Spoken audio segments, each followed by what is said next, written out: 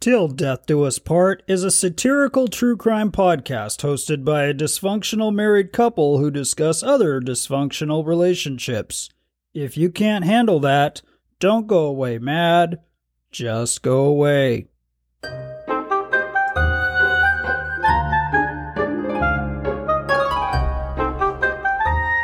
Hello, and welcome to the 60th episode of Till Death Do Us Part. I'm Daniel. And I'm Melissa.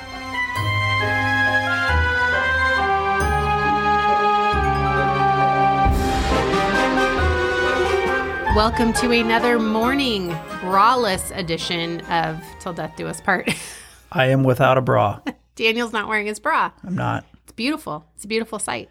Because moobs are sexy in the morning. They are. Moobs are making a comeback for sure. No, they're not. I saw it in Men's Health. They're usually how to get rid of your moobs. Yeah. Well, just to let everybody know, you are officially listening to Apple Podcasts Top 10 New and Noteworthy Podcast. That is a mouthful. I have no idea what that means. All I know. I have no idea what you just said, but okay. I know. Yay for us. Yay. High five. High five ourselves. We have no friends. We are professionals, by the way. Oh, for sure. You can tell. Yeah, you can tell our professionalism just oozes from your ear holes, right? Yeah. That sounded actually, no, it oozes from our mouth holes. Oh, lovely. Lovely. That's not good. Anyways, anyway, yeah. I mean, that's cool. That's really cool. If you are enjoying our podcast, could you please shout us out? Social media, tell your friends, tell your mom. Your mom would probably enjoy us. We're probably around the same age. Yell it from the street corners. Yeah, let's just get our name out there so people can be more judgy about what we're doing. I keep telling the weird people that walk and stand and yell in the middle of the street, but I don't think it's helping. Probably not. No. But, worth a try. So if you could do that for us, that would be great. Sure. All right, Daniel found another review. Actually, this one is a nice review.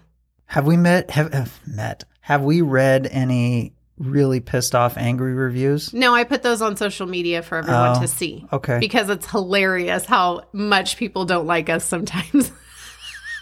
Yeah. It's actually really funny.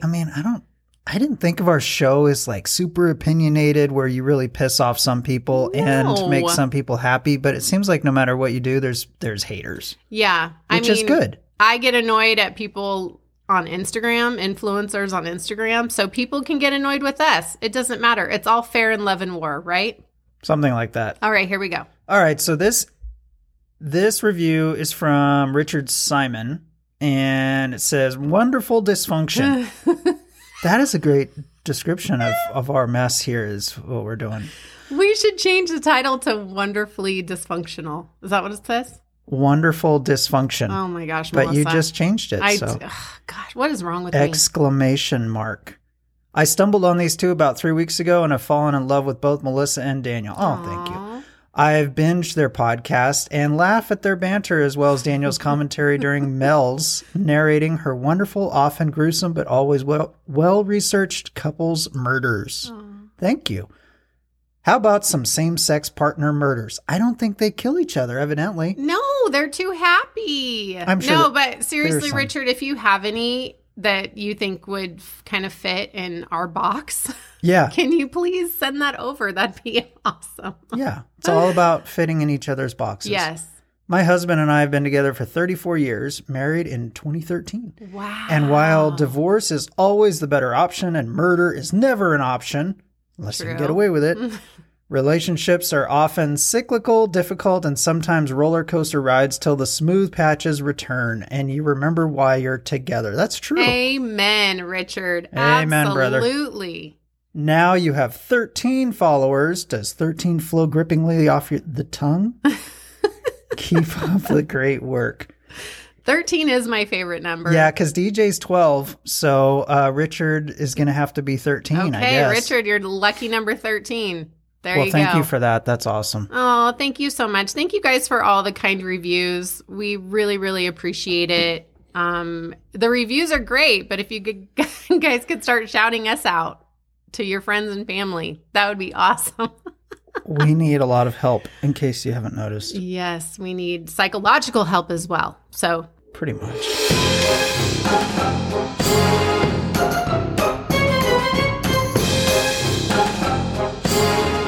Daniel, you got some factoids for me? Yeah, so... Am I going to pee my pants again? That's up to you. All right. You're supposed to pee before we start. I got to practice my Kegels more. You do. Yeah. That just made everyone uncomfortable. That's okay. So this is, I guess, as I said, like a hat tip to BuzzFeed, because BuzzFeed puts together some really cool, uncomfortable stuff. They do. They must have 1 million employees. Do they? I don't know. I don't know. They find some good stuff. You could work for BuzzFeed, I think. Me? Just of all the research and stuff you do. Oh, probably. But they probably wouldn't like me. You never know. All right. Go for it, babe. I'm going to start with this one because I like peanut butter. It says a typical jar of peanut butter contains 10 or more rodent hairs, averaging 1 or more rodent hairs per 100 grams, which isn't very much peanut butter. Someone also followed up, also 1 regular-sized jar of peanut butter may contain hundreds of insect fragments, which I totally believe. No. Well, okay, so peanuts aren't actually they're beans. They're not They're nuts. legumes. So they're on the ground, so they collect a lot of parts of things. Oh my gosh. So now you don't have to worry about just dying from peanuts if you're allergic to peanuts. Now you have to worry about whether or not you're allergic to insects. Pretty much. I'm going to skip around some of these. This is horribly uncomfortable. Yay. As recently as the 1980s, many researchers and doctors believed that babies couldn't feel pain, so some were operated on without any anesthesia. Oh my gosh, I've read that before. Oh my gosh. Oh, God, it puts a lump in my throat. Oh, God. And I've said this before, and a lot of people do. The good old days. Well, wish it was back in the good old days. Okay, the good old days, especially when it came to medical stuff. Sucked. Good old days medical. The doctors were smoking and not giving infants anesthesia? What the hell? I don't know. But medical and then flying back in the good old days? Yeah, no. No, thank you. Yeah, I don't. No. I'm happy not dying and flying and dying. No. All right, here's a good one. Dr. Seuss cheated on his wife, Helen Palmer, who was sick with cancer. She then killed herself by overdosing on barbiturates. Yes, I read that. Her suicide note read, "I am too old and enmeshed in everything you do and are that I cannot conceive of life without you. My going will leave quite a rumor, but you can say I was overworked and overwrought. Your reputation with your friends and fans will not be harmed." Yeah, so there you go. That's horrible. That's awful. And I believe it was her nurse. If your spouse is dying of cancer, at least wait till they're dead before you cheat on them. Because nothing, I mean, you hear those stories, right? Mm-hmm. And it's usually like someone, like a friend. Or a nurse.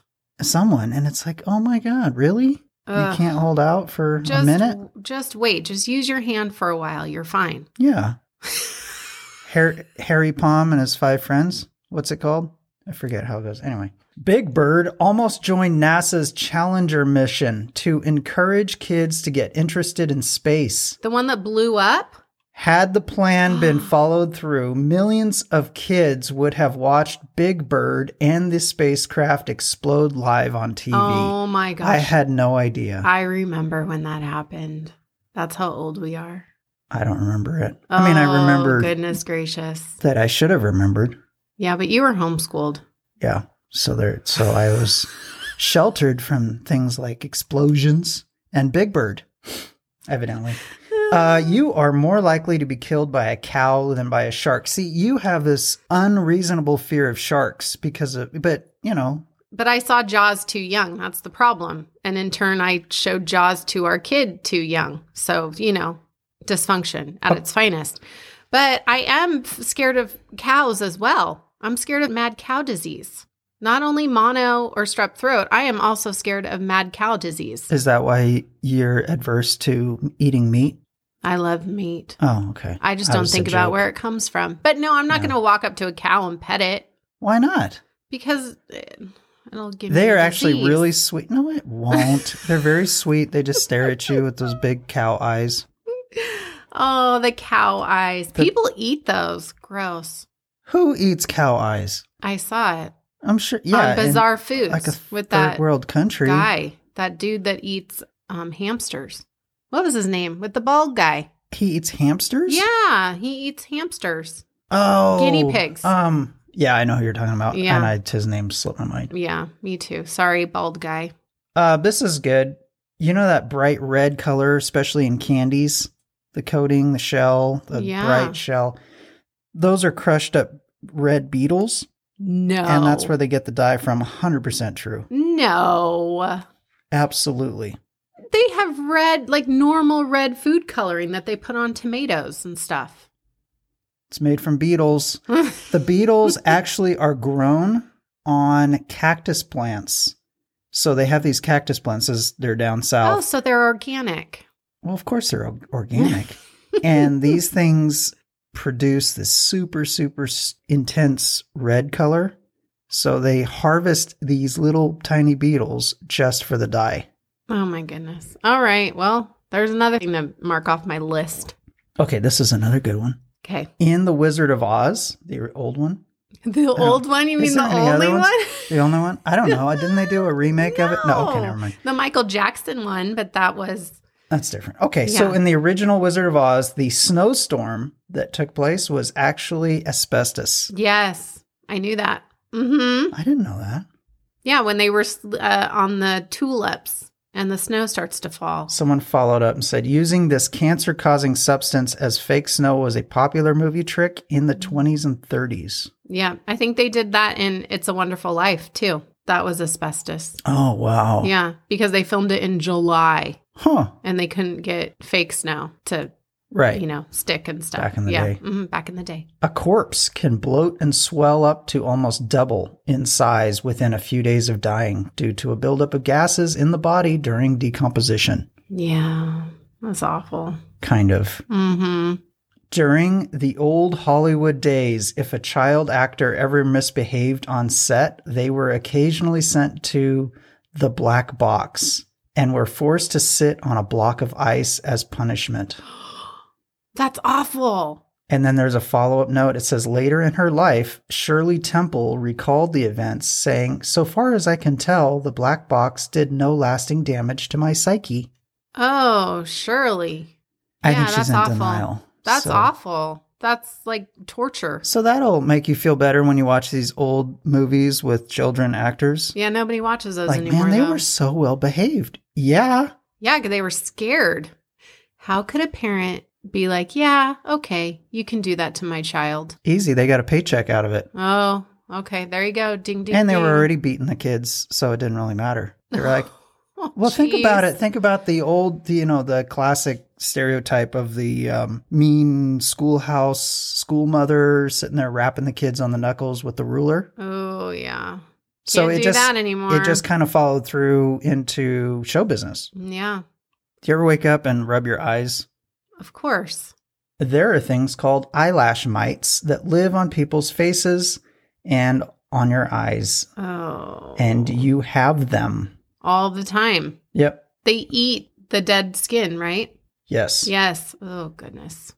Okay, this one says you are 6.7%. I'm going to call it 7%, make it easier. You're 7% more likely to die on your birthday than any other day of the year. Really? That's what it says. That's like Happy Death Day. You're cracking over there. I just moved my wrist. That's like that movie, Happy Death Day. It's like Groundhog Day, but better. I think it's because people that are already depressed. Because it's your birthday? Might do that, or maybe Maybe you're doing something you don't normally do. Maybe, yeah. Like skydive. Yeah. On your birthday. Or you're like, woohoo, I turned 40. Let's go skydiving. Splat. Or you're not healthy enough for adult aerobics and you indulge. Because you only do it on your birthday? Because you only do it on your birthday. So it's quite possible that. Yeah, I see where this is going. All right, I'm going to finish up with this one. Okay. Because this is another kind of show business one. The corpses in the pool scene in Poltergeist were actually real dead bodies. Is that for sure? And Jo Beth Williams, who starred in the scene, wasn't told until after filming ended. Oh my gosh. I don't know if you can legally do that. Have real corpses. Someone wrote as a follow-up to this, apparently it was cheaper to use real skeletons instead of fake ones. After people on the set found out, rumors of a poltergeist curse started circulating. Oh, yeah. That movie has a lot of backstory to it. Yeah. I'd be pissed. Oh, Jo Beth Williams, I hope you gave him a piece of your mind, girl. They probably settled. Probably. They probably told her she could come back for the sequel. See, they don't have to do that anymore. Everything now is fake.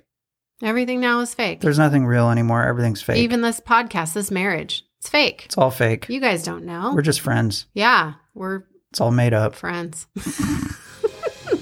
All right, well, those were great, babe. Thank you. You're welcome.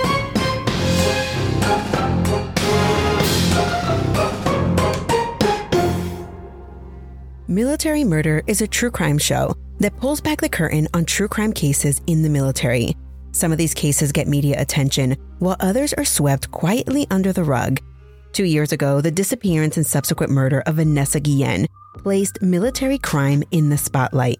Everyone was horrified that something like this could happen on a military installation.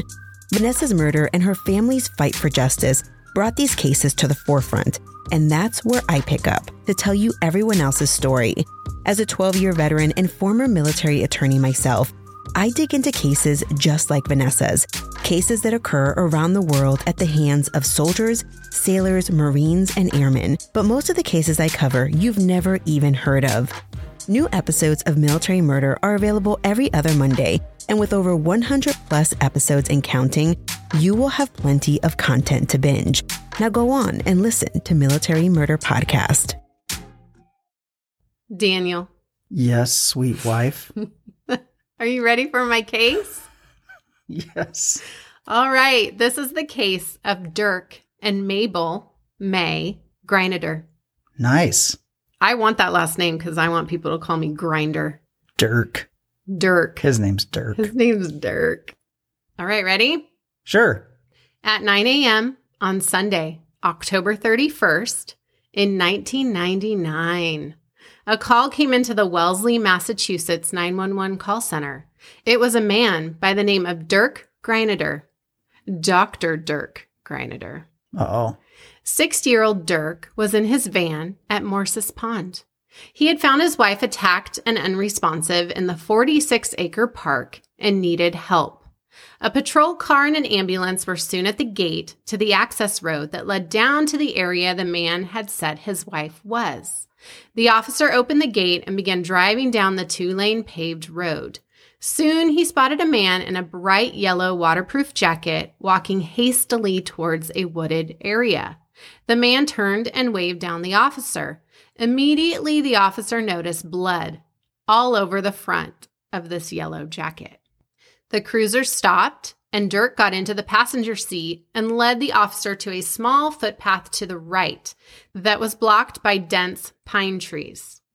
Once at the location, the two men hurried down the path and into a clearing, the officer noticing blood and drag marks as they walked further in the path. What? There, in the middle of the clearing, was the bloodied body of 58-year-old May Greineder. I'm going to call her May. Okay. And she was deceased. There was nothing the paramedics could do. Within minutes, more investigators were on the scene. May had most definitely been murdered. To the trained eye, it looked as though May had been originally attacked up on the paved access road and then dragged by her shoulders down into the clearing area. She had a large wound to the left side of her neck, and her shirt had been pulled up, and her pants had been cut and pulled down, exposing her undergarment.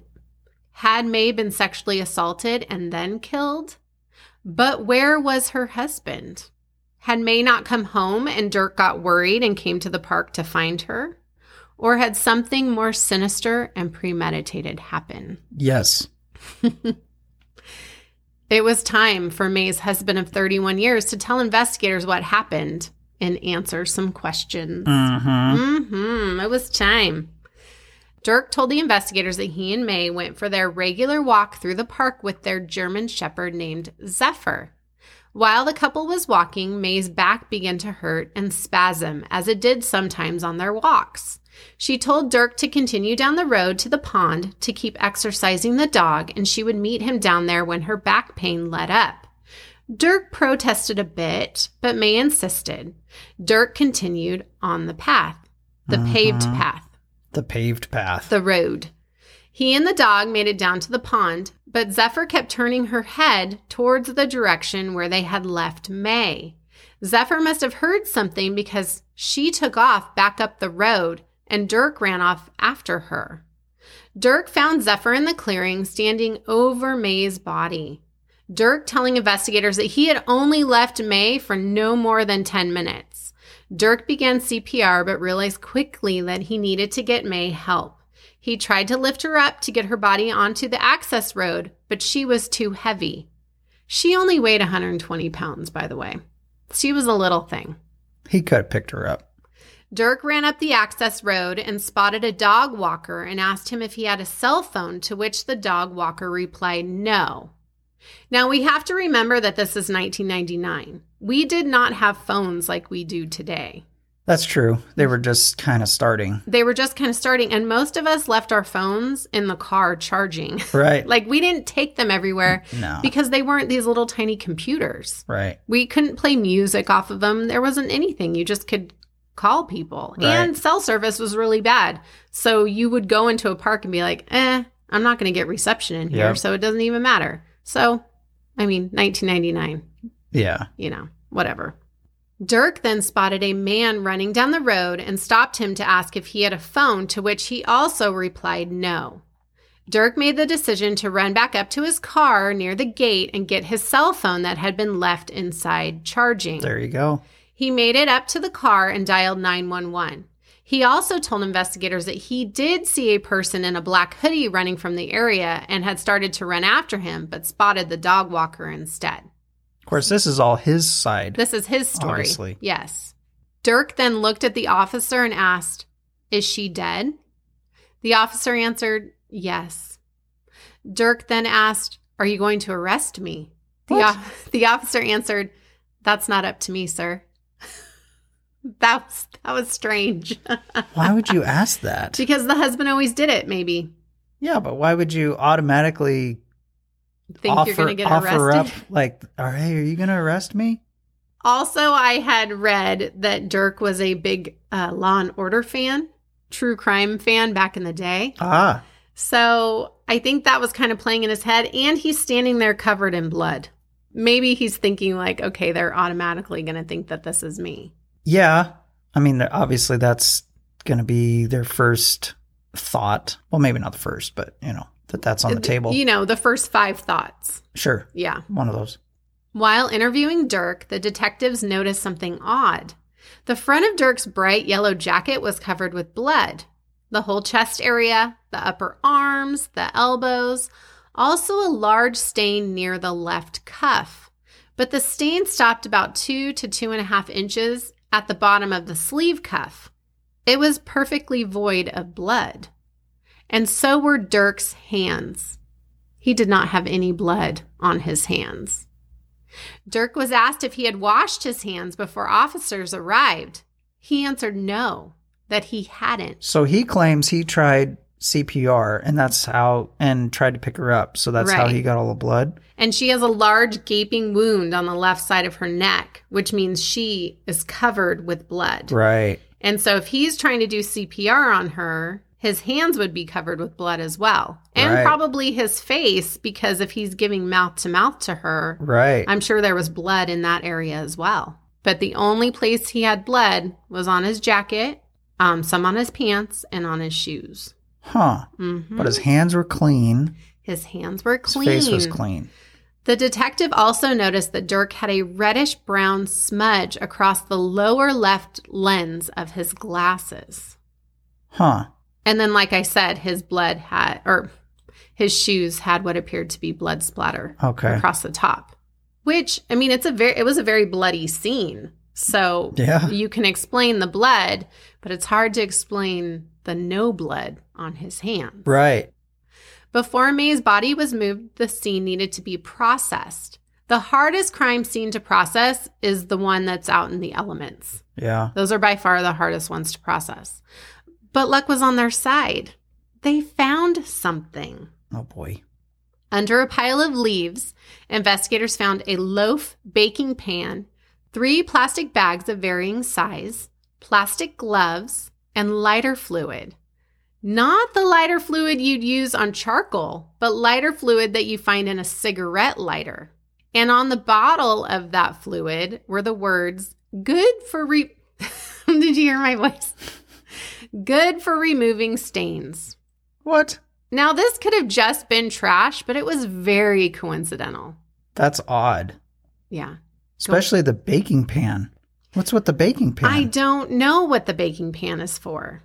And it's a loaf baking pan. Yeah.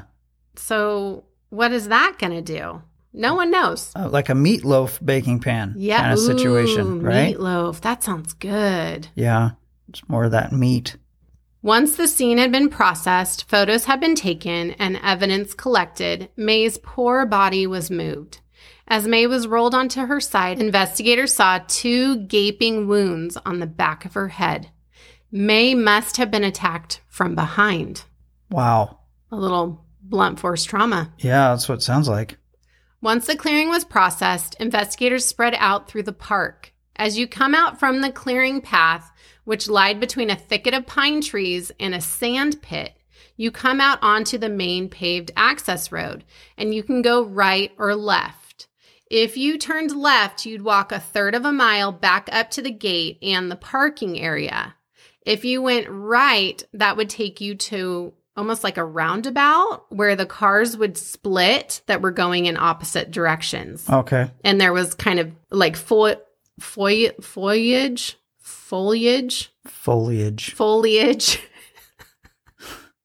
in the middle of this roundabout.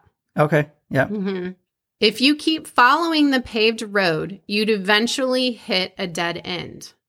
Now, across the access road from the clearing path where May's body was found, so directly across the road and a little bit to the right, there's a pond. Oh. There. Okay. Mm-hmm. Like a beautiful pond. Okay. That people can swim in and all that good stuff. And there's like a beach. No. Never swim in a pond. No, that's gross. There's alligators in there. Is there? Always. In Massachusetts? It doesn't matter. Oh. Okay. There's probably sharks too. I bet there's sharks. There's definitely sharks. Who goes swimming in a dirty pond? Like ever. I don't know. They say, oh, you could swim. No, I'm not swimming. Not in a pond. Just swim in a lake. Even then, it depends. If it's really nice, it just seems, I don't know. Anyway, go ahead. Okay. Sorry. All right. So that pond is where Dirk said he took their dog Zephyr while May stayed behind on the path. There is an unnamed dirt road that goes down towards the pond. So if you're looking at the pond, on the left-hand side, there's kind of this little road that goes down. Yeah. And on that dirt road at about 1 p.m. that same day, at the bottom of a storm drain, a police dog located 1 brown right-hand glove, a 2-pound drilling hammer, and a folding knife. What? Yeah. They found that at the bottom of a storm drain, and somebody had tried to cover that storm drain up with leaves and sticks and stuff. And Dang. dirt. Mm-hmm. So someone had tried to hide the objects. Not very well. And then throwing them down into a 4-foot hole, basically. Okay. All the items were covered with a reddish-brown substance. That substance was tested and found to be blood. Of course it was. Mm-hmm. At the police station, Dirk was asked to hand over his clothing. That made him really nervous. Well, yeah, he doesn't want to stand there naked. No, they give you stuff to wear. Oh, okay. All right. He then told the investigator that May had given him a back rub the night before, and she might have his DNA under her fingernails. That is an odd thing to insert into the conversation. But when asked if he and May had been intimate that morning or in the days preceding the murder, Dirk answered no, because her pants were pulled down and her shirt was up. So they just assumed that she had been sexually assaulted. Right. So they wanted to make sure if there were, Residuals. yes, left over, that they could rule out Dirk. Yeah. But besides, he would have had to give her a back rub in order for there to be intimacy. Yeah, rub her feet, See. rub something else. But these two had not been intimate in years. In years? In years. Wow. So they're just friends. Yeah. Friends who sleep in the same bed. Not even friends with benefits. No, just friends who do life together. All of the sad parts of marriage and none of the fun parts. Oh, Sorry. okay. Yeah. All right. Just saying. Dirk and May met at the prestigious medical school, Case Western Reserve University, in 1964. Dirk was getting his medical degree and May was studying for a nursing degree. Both were very driven and goal-oriented and extremely smart. I think their love of learning and science was really what attracted one another to each other. Right. Yeah. They were equals and wanted the same out of life. So these were two very similar people coming together and finding that person very attractive. So they're intellectually attractive. Yes, Not absolutely. necessarily physically attractive to each other. Well, May was beautiful. Oh, and okay. Dirk was a little bit of a goober, but goobers are sexy too. Are they? Yeah. Like me? Yeah, you're more Eric Estrada. I was waiting for you to go, yeah, you're a goober, but not that attractive. You're attractive, but not that much of a goober. Pretty much. Oh, goodness. Dirk had come to the U.S. from Germany on an academic scholarship to Yale when he was in his late teens. So do you think he has like this kind of goofy German accent? Not really. He kind of lost it. Oh, okay. Yeah. He very much embraced the American culture and the American way of life. It's hard, though, to drop that kind of an accent. It is. But I think he spoke English even in Germany. His dad was a very prestigious doctor as well in Germany. Okay. And so they were affluent even then. Mm-hmm. Fair enough. Dirk and May were married in 1968. But before Dirk's family allowed him to marry an American, she had to learn to speak the German language and cook German food. Sure. Mm-hmm. All right. And she was a smart girl, so I'm sure she probably learned German in just a few weeks.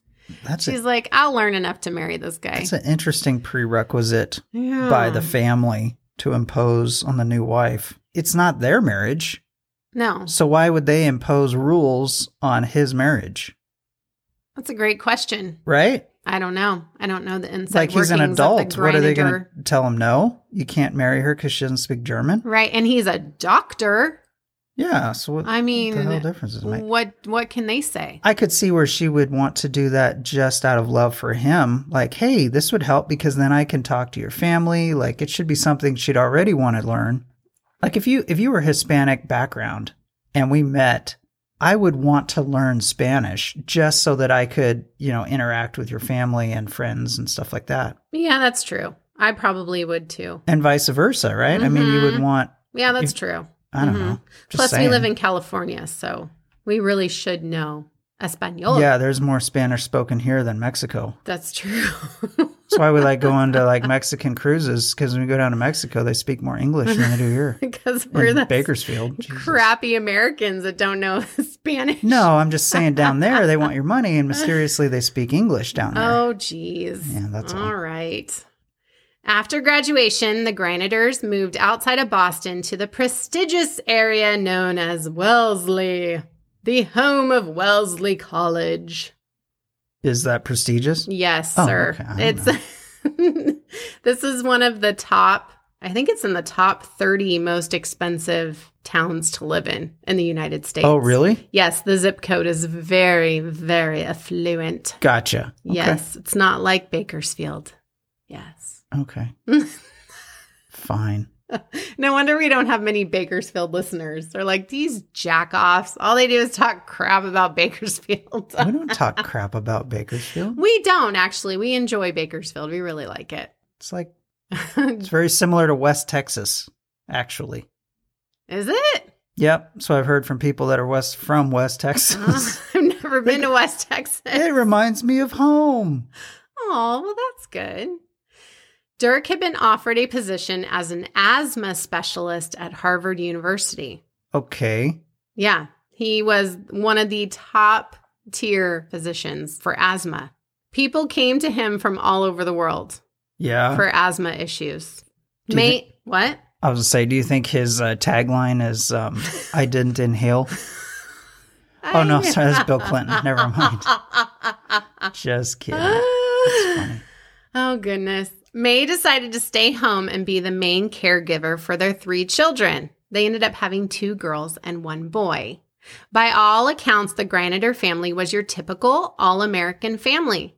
The kids were academic overachievers. They excelled at sports, especially swimming. Dirk and May never missing a meet or school event.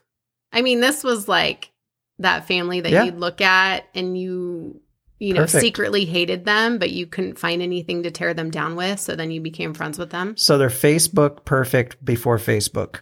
Boom. Yeah. Or MySpace. MySpace. Yeah. All 3 children attending Ivy League schools. Wow. 2 even went to Yale.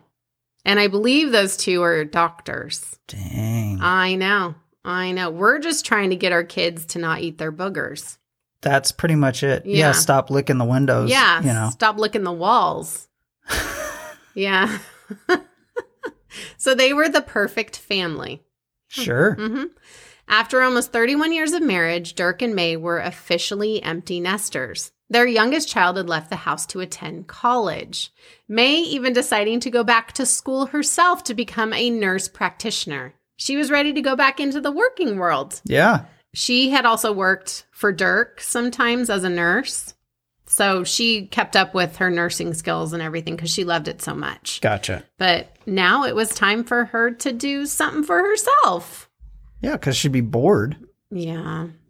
The only thing lacking in their marriage was adult aerobics. Yeah. May had suffered a neck injury, which made intimacy painful. But last time I checked, your lady parts weren't on your neck. I was going to say that. So I don't understand that. I don't need her neck. Just starfish it, girl. Well, they can't neck because her neck hurts, I guess. I don't know. I don't understand that reasoning. What's with the old time terms like necking? What the hell's that mean? I don't know. What does necking mean? Does that mean rubbing your kissing? necks against each other that doesn't do anything just for me. causes a rash. Yeah, especially with you and your stubble, which I love. But that's it. I'm not going to rub my neck against you. Yeah. Necking, maybe because it looks like when you're making out in a car. That's what it is. It looks like you're called it necking. Kissing necks. I don't know. Whatever. All right. So we need to talk about May's autopsy. Yes, we do. Yeah. The official cause of death was a 5.5-inch long by 2.5-inch wide horizontal wound to the left side of May's neck. Wait a minute. 5 by 2.5? Yes. So that's like her entire neck. Yes. So they think that the murderer sliced her throat once and then she either moved, which made the knife go further in and like kind of cut some more, or this person went back through and cut it again. Wowzers. Yeah. Okay. So someone had slashed her throat. Yes. I figured. Okay. That's a large area. The cut sliced through her jugular vein. Yeah. She was also stabbed on the left side of her chest, which penetrated her pulmonary artery and the left lung. This wound could have also been fatal, but so little blood was found in May's chest cavity that this stab wound could possibly have been inflicted after she had died, or maybe around the time her body had ceased to function. So it wasn't pumping blood, right. Basically. Her heart wasn't pumping blood at this time. Gotcha. Mm-hmm. Gosh. May was also stabbed in her lower left chest, 2 times in the back of her head, and 3 times in her forehead. Holy crap. But all these wounds would not have been fatal. Even the ones in her forehead were not fatal. I don't know. They didn't penetrate as deeply, like it wouldn't have hit the brain. So it's not like in the movies. Right. Mm-hmm. Okay. If you want to kill somebody, you got to get them in their eye. Yeah. In the movies, you can die from a little prick. Oh, geez. Nothing. All right. Go ahead. Okay. May had a large laceration to the back of her head that was consistent with an impact by a heavy metal object.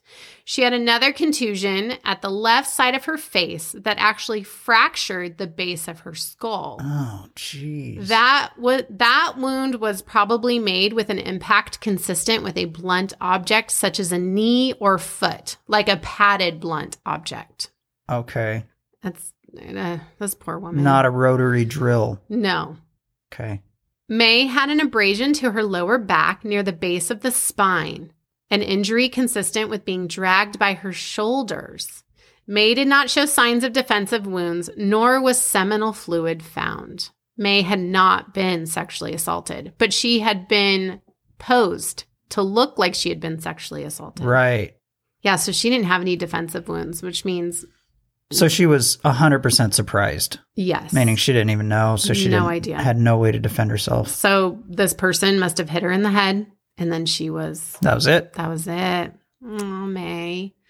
The next day, on November 1st, investigators went back to the pond area for one last look. They found something else. The match to the brown glove that they had found in the storm drain. They had found another brown glove. This one was found in a storm drain near where Dirk had parked their van on the day of the attack. It also tested positive for blood. Okay, so like I said before, someone did a really horrible job of dispensing of all the stuff. Someone thought they had more time, I think, and then just started throwing stuff away. Or maybe they heard someone coming or something like that, so they just rushed. But May's murder left police scratching their heads. May's death seemed very familiar, almost too familiar. Uh-oh. May's attack was very reminiscent of two other attacks that had taken place within recent months in the Massachusetts area.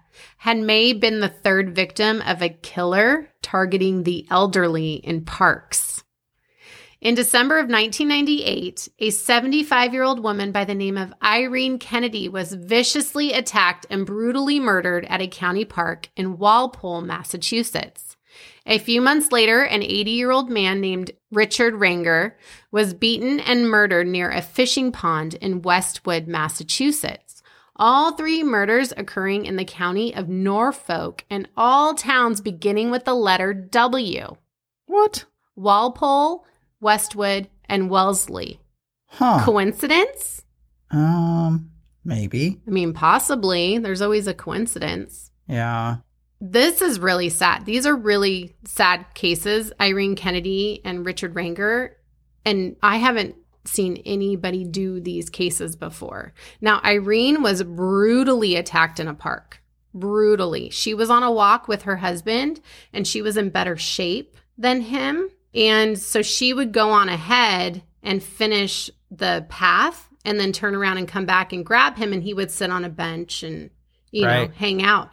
And she hadn't come back. So he went looking for her and he found her in a clearing, attacked. Now, this poor woman, Irene, was sexually assaulted.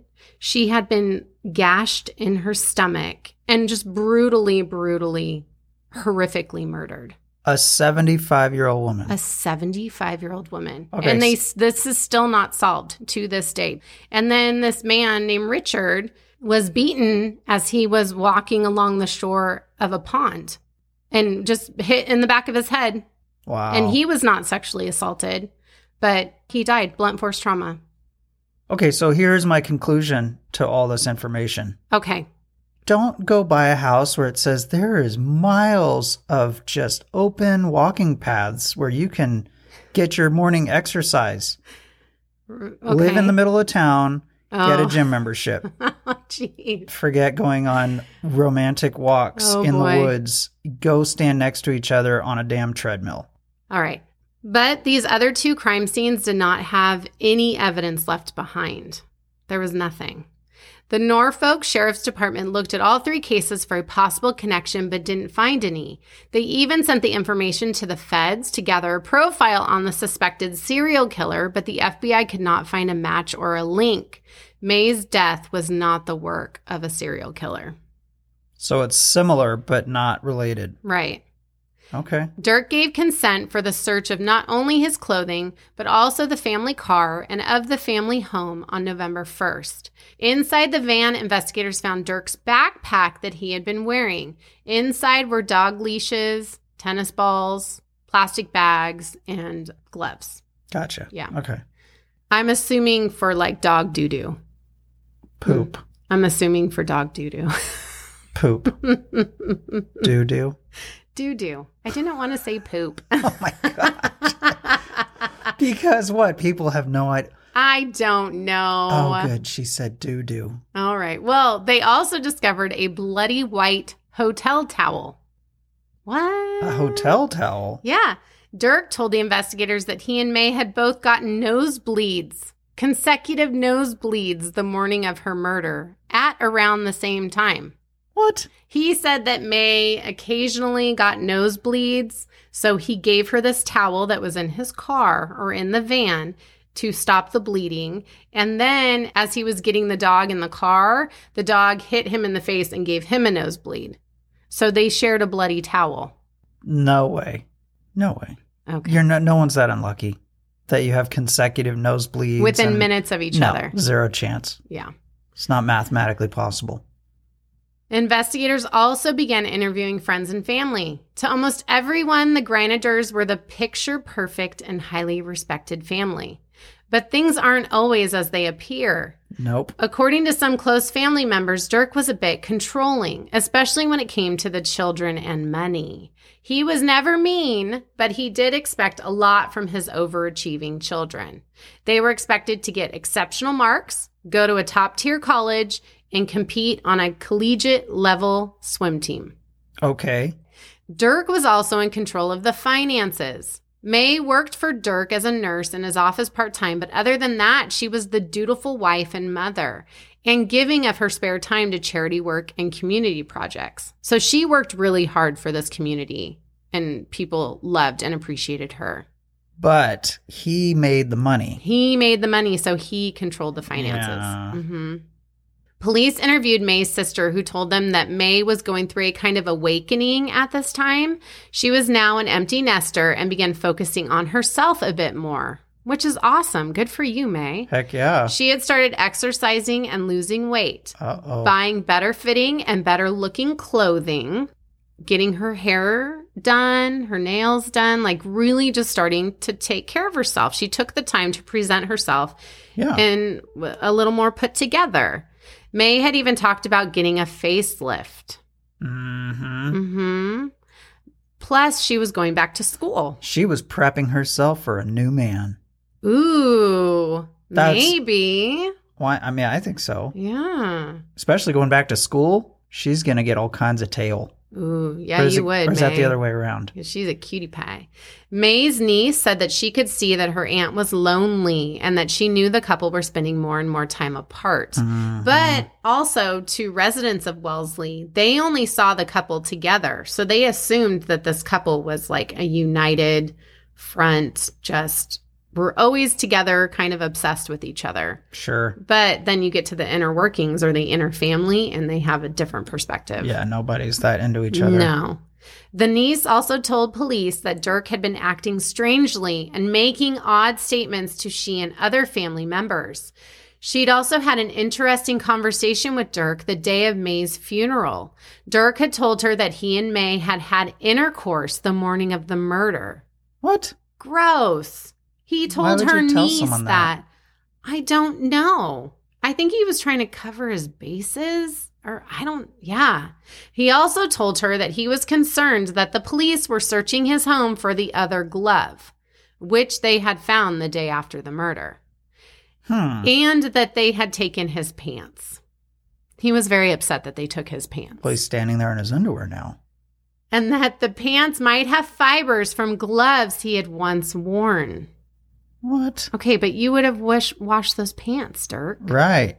Dirk was concerned about the photographs the police had taken of him because he had 2 cuts on his neck from him shaving. Okay, so he told the niece all of this. All right, here's something I got to throw in real quick. Okay. If you are a regular shaver, right, male or female, I shave my face sometimes. by the time you're, how old is Dirk? He's 60. 60, okay. By the time you're 60 or 40 or 30, you've figured it out. You do not cut yourself shaving. You just don't. Even if you get a new razor? No. Okay. You just don't, because you just, it's like second nature. I've never like cut myself like that, like a tiny nick maybe, but it's not like cut yourself significantly. Dirk continuously asked other family members if the police had contacted them and had even said he was worried about looking bad, but that it had nothing to do with May's murder. Was Dirk hiding something? Probably. Yeah, he was. Okay. Yeah. And that something was huge. This pillar of his community, top researcher in his profession, world famous and sought after allergist, published in medical textbooks. This guy was a philandering husband and horny bastard. At 60. At 60. His sexual appetite would rival that of a 16-year-old boy. At 60. At 60. The hell's he taking? Guess. Okay, well, all right. Wait, let me tell you. No, okay, let me get into it. Go ahead, tell me, yeah. On November 12th, police were given a search warrant for the Greineders' home again. This time, the search warrant also included computers, credit card statements, telephone records, all that kind of stuff. So they were there to retrieve that. Sure. They also found a box hidden in the garage with a bottle of Viagra, which Dr. Dirk had prescribed himself in June of that year, and a box of 12 condoms, but only one was missing. So he had 11 condoms left. But Viagra is perfectly typical, especially if 60, 50s. Heck yeah. But the funny thing was is that he had prescribed it to himself. Well, wouldn't you? Are you allowed why would you to? go? I don't think you're allowed to. This was before. Now the whole prescription drug industry has changed, but I think back in the day you could write yourself damn near anything. Oh, okay.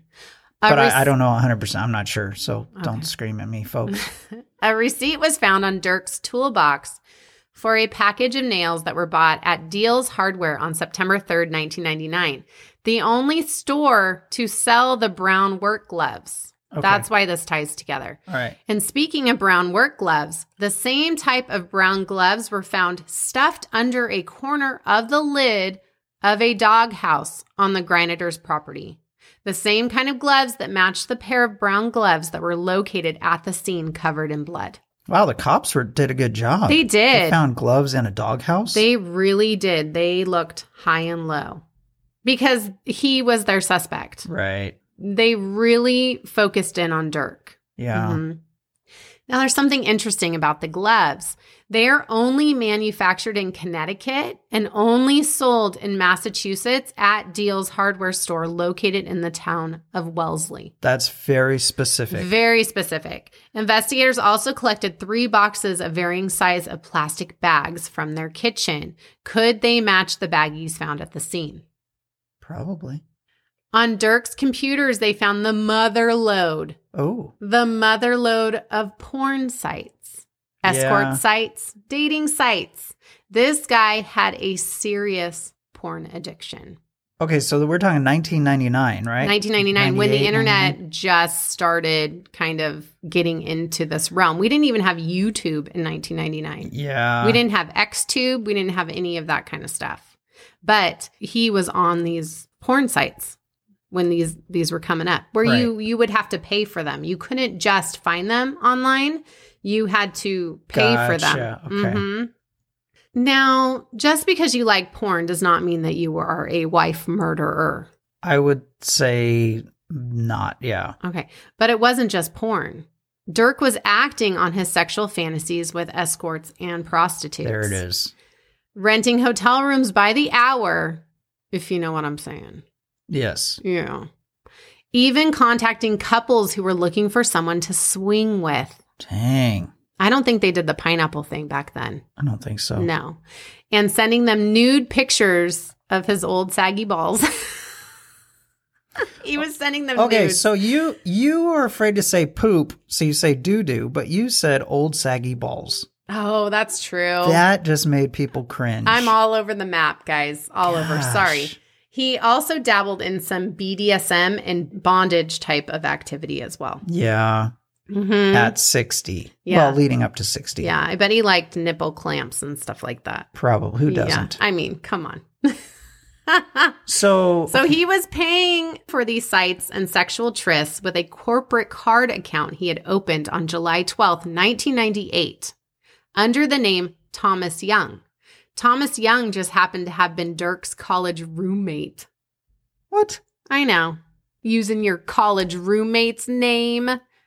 So in 1998, the internet was kind of just starting out. Yes. Like things like AOL. Mm-hmm. So online internet access was just barely starting. So really the only option, unless you had a ton of money, was dial-up. Oh, yeah. Dial-up modems for your computer. So to get onto the internet, you had to use a very slow dial-up, and anything, especially videos, it was mostly pictures because videos would have taken days to download. That's true. So a lot of it was pictures. It was going to have to be mostly pictures because the content load was so much you couldn't get it. It would take forever. Right. So you had to be really focused on getting your porn because if you're going through dial-up, you were hard up for that. Well, even porn. in 1998, you were still buying it as a DVD or videos. And playing it on your computer.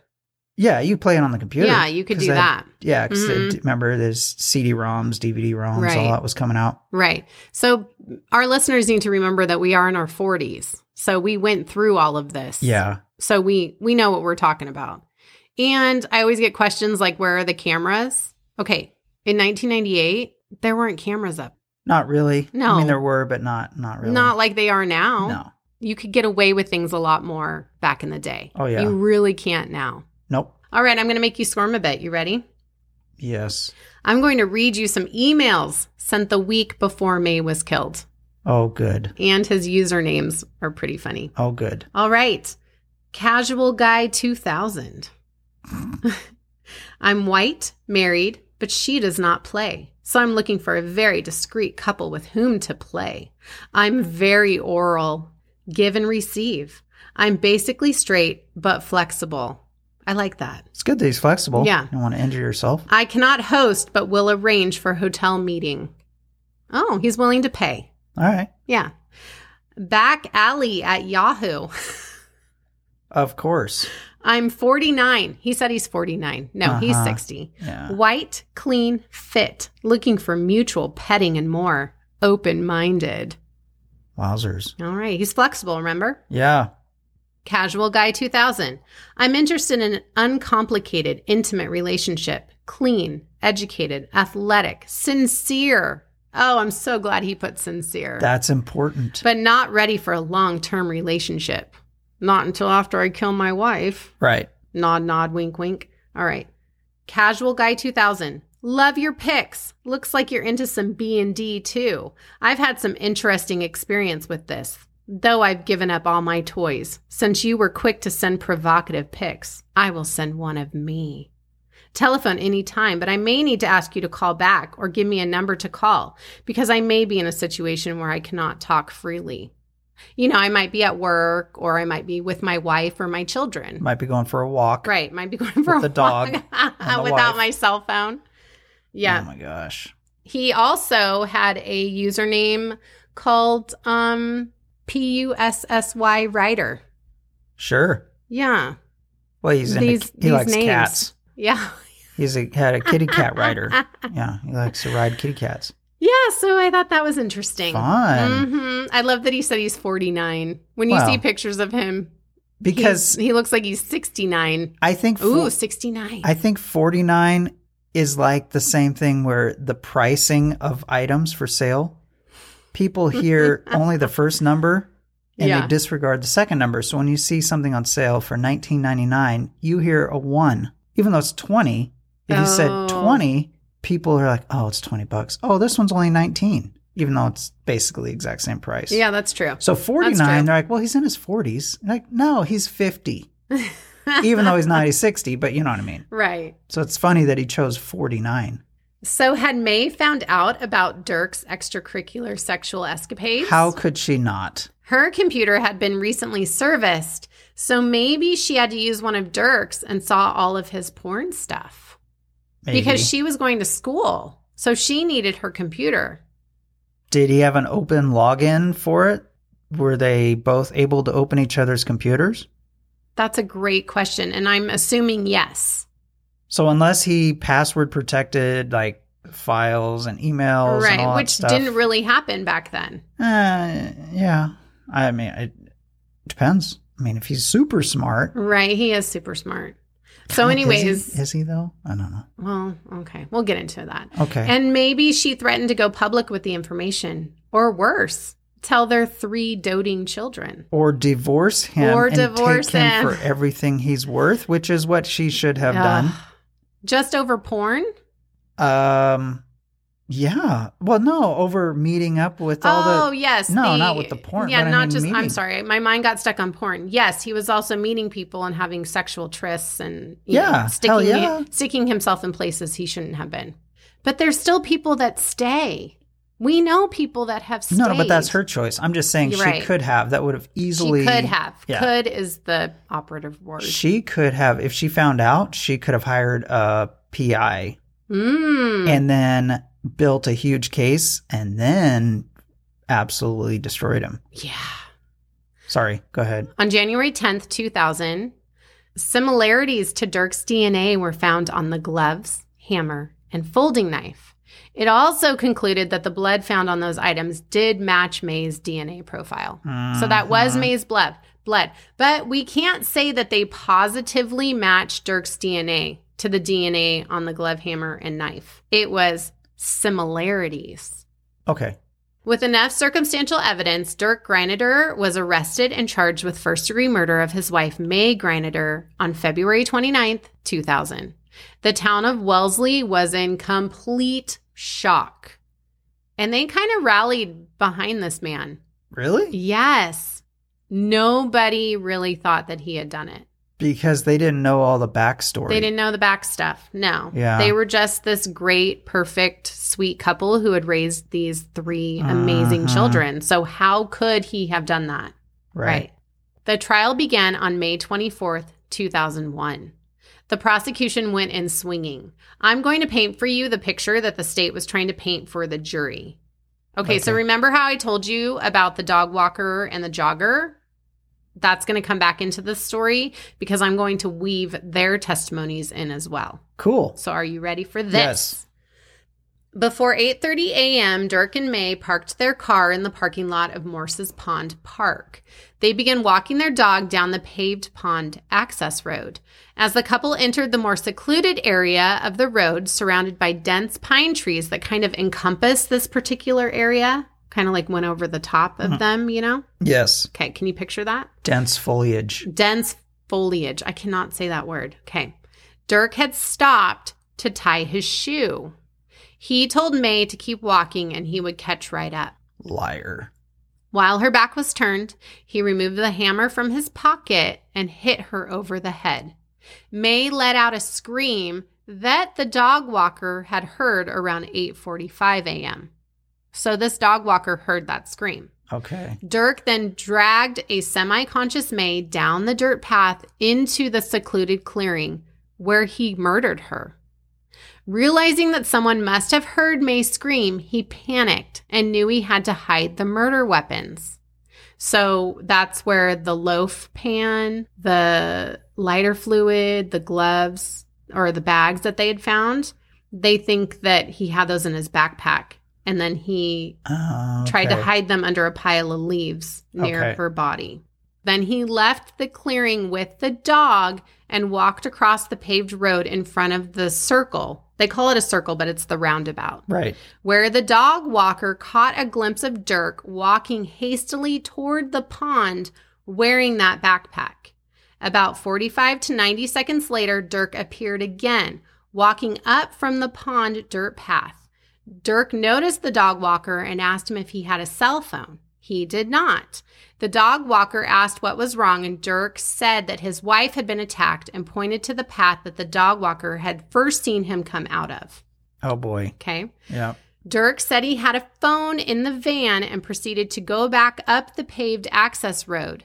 Both men spotted the jogger. Okay, but at this same time, Dirk is also covered with blood. So we have to remember that. And so this dog walker is looking at this guy who's got blood all over him. Yeah. Which has to be a frightening sight. Yeah. For sure. So he spots a jogger. Dirk asked him if he had a phone, to which he responded no. Dirk once again started running towards the van. The dog walker and the jogger exchanged words and both started down the dirt path toward May to see if there was any assistance to be made. There wasn't. She was gone. The jogger decided to run the third of a mile back up to the beginning of the access road to assist Dirk. Dirk had about a 5-minute head start, but when the jogger got to Dirk's van, he had just started calling 911. Mm-hmm. Yeah. So let's go through the evidence. Dirk was covered in blood, but his hands were clean. His hands were clean because he was wearing those gloves when he killed May. Absolutely. This is from the prosecution. And the gloves had a very distinguishable rubber dot pattern on the fingertips and palms used for gripping. The smudge on Dirk's glasses had that same dot pattern, probably from him pushing up his glasses. Oh, yep. Yeah. His potential DNA was found on the gloves, the hammer, and the knife. Now, we have to remember potential DNA. This isn't 100% similar, sure. But they couldn't get a 100% match. Yes. Okay. The baggies that were found at the scene matched the baggies found at the Greineder home. It was the same plastic. Okay. The same tear pattern, that kind of stuff. Gotcha. Okay. The receipt from the hardware store where the bag of nails was purchased at 8:55 a.m. on September 3rd of 1999. The very next purchase, which was only 3 minutes later, was that of a 2-pound Estwing drilling hammer bought with cash. Okay. At that time, the hammers were only displayed behind the counter, and only 4 hammers had been sold that entire year. Plus, where the gloves were bought was the only store where they could be purchased, at that Deal's Hardware. They were unique to that store. Yes. Gotcha. And another pair was found at the Greineder's home. Okay. You don't think he bought the nails and then as a last minute go, hey, you know what? Can I buy that hammer right there? And then pull out cash. That's what the prosecution is saying. Yeah. Mm-hmm. Because 3 minutes isn't, yeah. Okay. Interesting, right? Mm-hmm. And last but not least, the porn and extracurricular sexual gratification. Yeah. The prosecution was only allowed to talk about Dirk's escapades in the week leading up to May's murder. So they weren't allowed to talk about the last year of all of his porn and sexual trysts. They were only allowed to talk about the 7 days prior to May's death. I wonder Interesting, why. right? Why not more? I think it just wasn't relevant. Okay. Yeah. Ultimately, they didn't let him for some reason. They weren't allowed to include that. And then the judge changed his mind, and then they allowed the defense to talk about his porn addiction. Because ultimately, 25% to 30% of this trial was based on his porn use and his extracurricular activities. Okay. They went hard into his extracurricular activity. Does that make sense? Yeah. Yeah. Okay. On average, Dirk was spending 4 hours a day on porn sites in that 1 week. I don't know where he found the time. That's a lot of time. That's a lot of time. He was staying up really late and waking up really early to do this. Wow. He had also had a date with a prostitute 7 days before the murder in New Jersey, and he paid for that hotel room with his corporate account. That week, Dirk opened up an internet account under the name Casual Guy 2000. which is what I read a couple of those. Right. He then used the username to open an account with an online dating service. On October 25th, he sent messages to 2 people seeking a discreet relationship for mutual petting and more. On October 25th and 26th, Dirk exchanged graphic emails with 2 couples looking for a discreet sexual relationship as a threesome. One couple he sent nude photos to. And the kicker, you ready for the kicker, guys? Yep. He had telephoned and left messages with an escort service on October 30th and November 1st, the day before and the day after May was killed. Wow. He had a problem. Sounds like it. He at really 60. had a problem at 60 years old. 60. I think it was this whole new world. The internet opened up this whole new world for Dirk. Okay. Yeah. But at 60. At 60. All right. But the defense came out swinging too. All right. Sure. They were adamant that just because Dirk was cheating on his wife and dabbled in porn, that did not make him a murderer, which is true. Dirk loved May and adored their family. The porn and prostitutes were a need since May no longer had adult aerobics with Dirk. Then who had killed May, right? That's the question. Then who killed her? If he didn't do it, then who killed her? The serial killer that had already taken 2 lives before her. Mm-hmm. They said there was a serial killer, and May was a victim of that. And all the evidence and matching stuff was what? I'm going to tell you. Oh, okay, good. Thank you for your questions, though. Sure. Why were Dirk's hands clean of blood? I found one article that said that Dirk thought he'd wiped his hands on his pants. But I only found that one time, you guys. Only one time. Have you gotten blood on your hands? It doesn't come off. It does not come off. No, it sticks because it. If you look at your hand, fingers, whatever, especially your hands, it is the most porous part of your body. Yeah. There's cracks. You look at under like not a microscope, but magnifying glass. It looks like tons of Grand Canyons. There's all kinds. It's really hard to get stuff off your hands, especially blood. And blood dries fast. Yeah. I mean, I'm going to be gross here, but ladies, every 28 to 35 days, we go through something.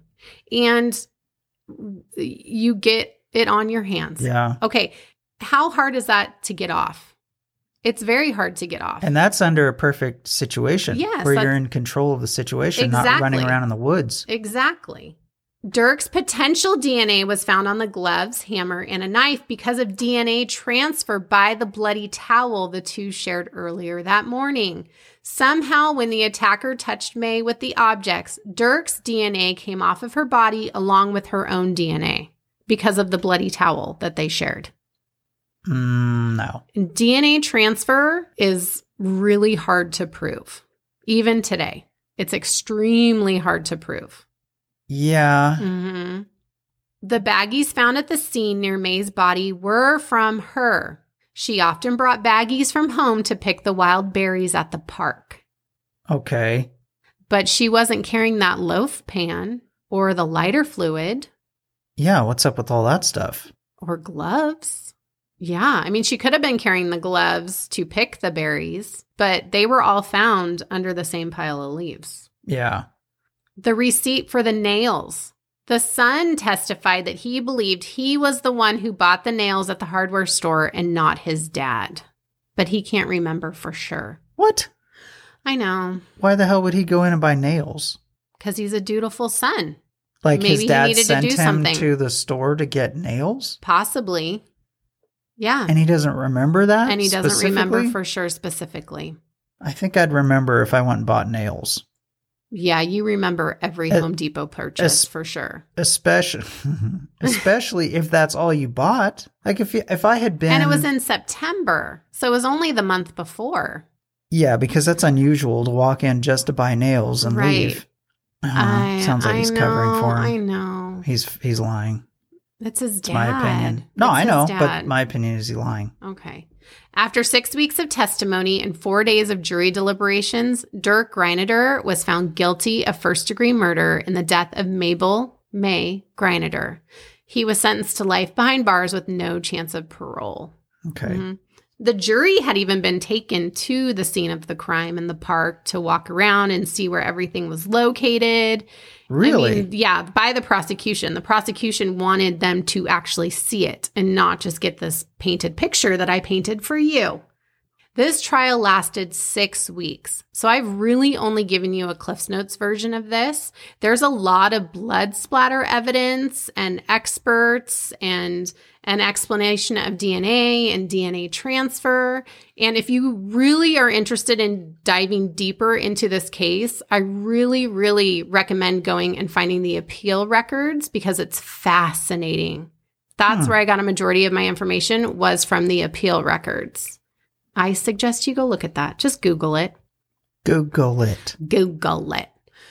Dirk and May's children were heartbroken. They believe to this day in their father's innocence. They have to. They 100% are behind their dad. No, but they have to. You know Well, why? they have to because they lost their mom.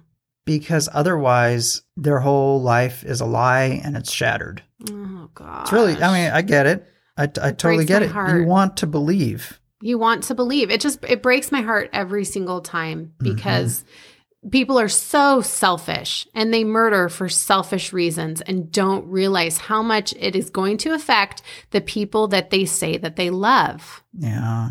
And these kids, how do you go on? Yeah. How do you go on? And they're about our age, actually. So I have a quote from one of his daughters. Us, but yeah. No, they're in our probably same in box. Like 40s. Yeah, they're in the same kind of box as us. Okay. I have a quote from one of his daughters.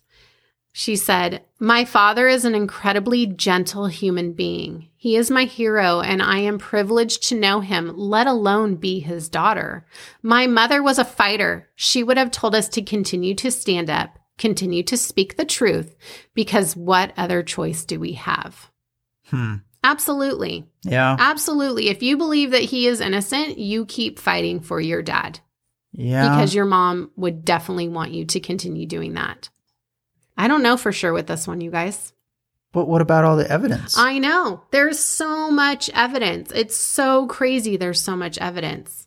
But then you listen to the kids and you read through the kids' stuff and my heart breaks for them. And then I'm like, well, I mean, are they really going to lie? Is that son really going to get up on the stand and say that he thinks he's the one that bought those? Do you think nails? that he's so miserable as a husband that they're not together anymore and that he found new excitement in his late years, sexual excitement, so to speak, that he was just miserable to have her? I mean, if to me, it's like, okay, fine. If you could live that lie, why not just continue living that lie? Why murder her?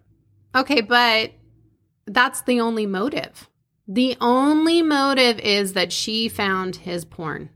That's it. Only motive. I think. So he had to kill her because she found his porn? I think she threatened to, I don't know. I think expose she, him? maybe, or maybe Yeah. he had a fear that she would. And it would shatter this perfect image. Yeah, and he knew that it had. would ruin it with his kids. So originally he wanted to make it look like an attack. Right. I'm sure he had a plan because clearly the plan didn't work out for him. No, because he's been in prison for 22 Well, no, years. I mean, because the way he placed the items, it was hurried. It was very hurried. He probably, if he did it, he probably had a whole elaborate plan and it just backfired. Everything backfired. Yeah, I think he was, and in his later years, I think he found a renewed excitement. And then she found out, and he was so mortified that she found out, and he was just miserable and blah, blah, blah, blah. He could separate it. And then he snapped and was like, you know what? Screw this woman. I'm going to kill her. Ugh. And I'm going to hide it. And then everything will be fine. This is such a horrific case, especially when you read about May and just how wonderful she was. Yeah. And just get divorced. Holy crap. Yeah, but think about it, though. He was close to retirement. He could have have just retired and moved to the Bahamas and did all of his nasty things. Even if all he would have had to say was, we just have grown apart. Mm-hmm. There's no more physical attraction. Right. As I'm still going to take care of her. we don't even sleep with each other anymore. She's my best friend. That's what they would just, say. Yeah, They're just still say, my I best friend. just want more and she doesn't want it. So that's it. All right. You ready for a fun fact? Yes. In November of 2021, Dirk appealed the decision of the Corrections Department to not award him parole for purported medical conditions. I could not find what those medical conditions are, but he's appealing the Corrections Department because they would not award him parole. So let's say he has skin cancer. So then he asks for them to grant him parole because he has skin cancer, for example. And then they said, no, we're not doing that. So then he's appealing that denial, that medical request for parole. So Dirk is still behind bars at the Massachusetts Correctional Institute at Norfolk. He continues to work on prison reform with he and May's 3 children.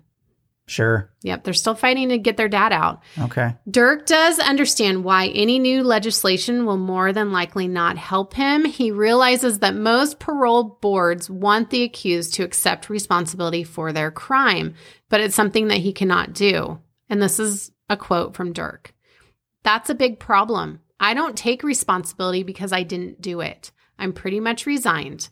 Unless I can manage to reverse my case legally, I'm going to die in prison. And he is. He is. Sounds like it. Yep, 100%. Well, he's 82. Even if he got out now, I mean, statistically, he's only got a couple of years left. Yeah. That's the case, guys. This was a hard one for me, actually. Yeah. Mm-hmm. Okay, so let's play devil's advocate for a second. Let's assume he's 100% truthful, which I doubt, but whatever. This is a great lesson for all the guys out there or gals. Don't set yourself up to look guilty. I mean, he knew what he was doing. Right. He clearly did go and was doing crazy stuff behind his wife's back. And he was worried about it because he had even said there's something bad that they might find out, but it's not about May. But he was very calculating and planning. That's already his personality because for someone to do what he's doing, you know those kinds of people. Yeah, we do. They are usually very smart and they're able to do that and compartmentalize it into a way where they can act totally normal and then switch and have this alternate life. It's called a sociopath. Yeah. You can put everything in your life in little tiny boxes. To me, you almost have to have that personality in order to pull off murdering your wife on a trail. That's true, especially if it's premeditated. Which it was. It's not a crime of passion. If he did murder May, this was completely and 100% premeditated. This was not a last-minute crime of passion. No, because his whole alternate life is premeditated. It's all planned. He's completely given up to that. And according to friends and family, he had everyone's life calculated, like his kids, May's. He knew exactly where they needed to go to get to what he wanted them to have. Yeah. They went along with it. Think about it. Most people... We can't even get our kids to shower. No. And he's getting his kids to get enough good grades to go to Yale and be on swim teams and be these like amazing people. He's able to have 2 lives and not be stressed. Yeah. I'm stressed with 1. I can't imagine trying to have 2 simultaneous lives. That's true. And I'm still like somewhat coherent at 43. I can't imagine how bad I'll be at 60. So that just means he has the capability of it, in my opinion. Right. So what did you think of my case? I didn't ask you my question. Is this one going to stick with you for a while? Yeah, I'm not going jogging on paths. Well, I will. You can't. That's not true. Guys get whacked on. Yeah, look at Richard. Too. Look at the 80-year-old. I know. Poor guy. That's crazy. It's a fascinating case. Yeah, everything about this case was very interesting. Especially right at that beginning stage of internet access. Yes. All that stuff. And dial-up. You made a great point. Dial-up. Do you remember the sound of dial-up? Yep. Oh, my gosh. Yep. It brings back like PTSD moments when I hear it. You've got mail. Say, well, good times. Well, thank you all for listening. I hope you enjoyed this fun-filled case of murder.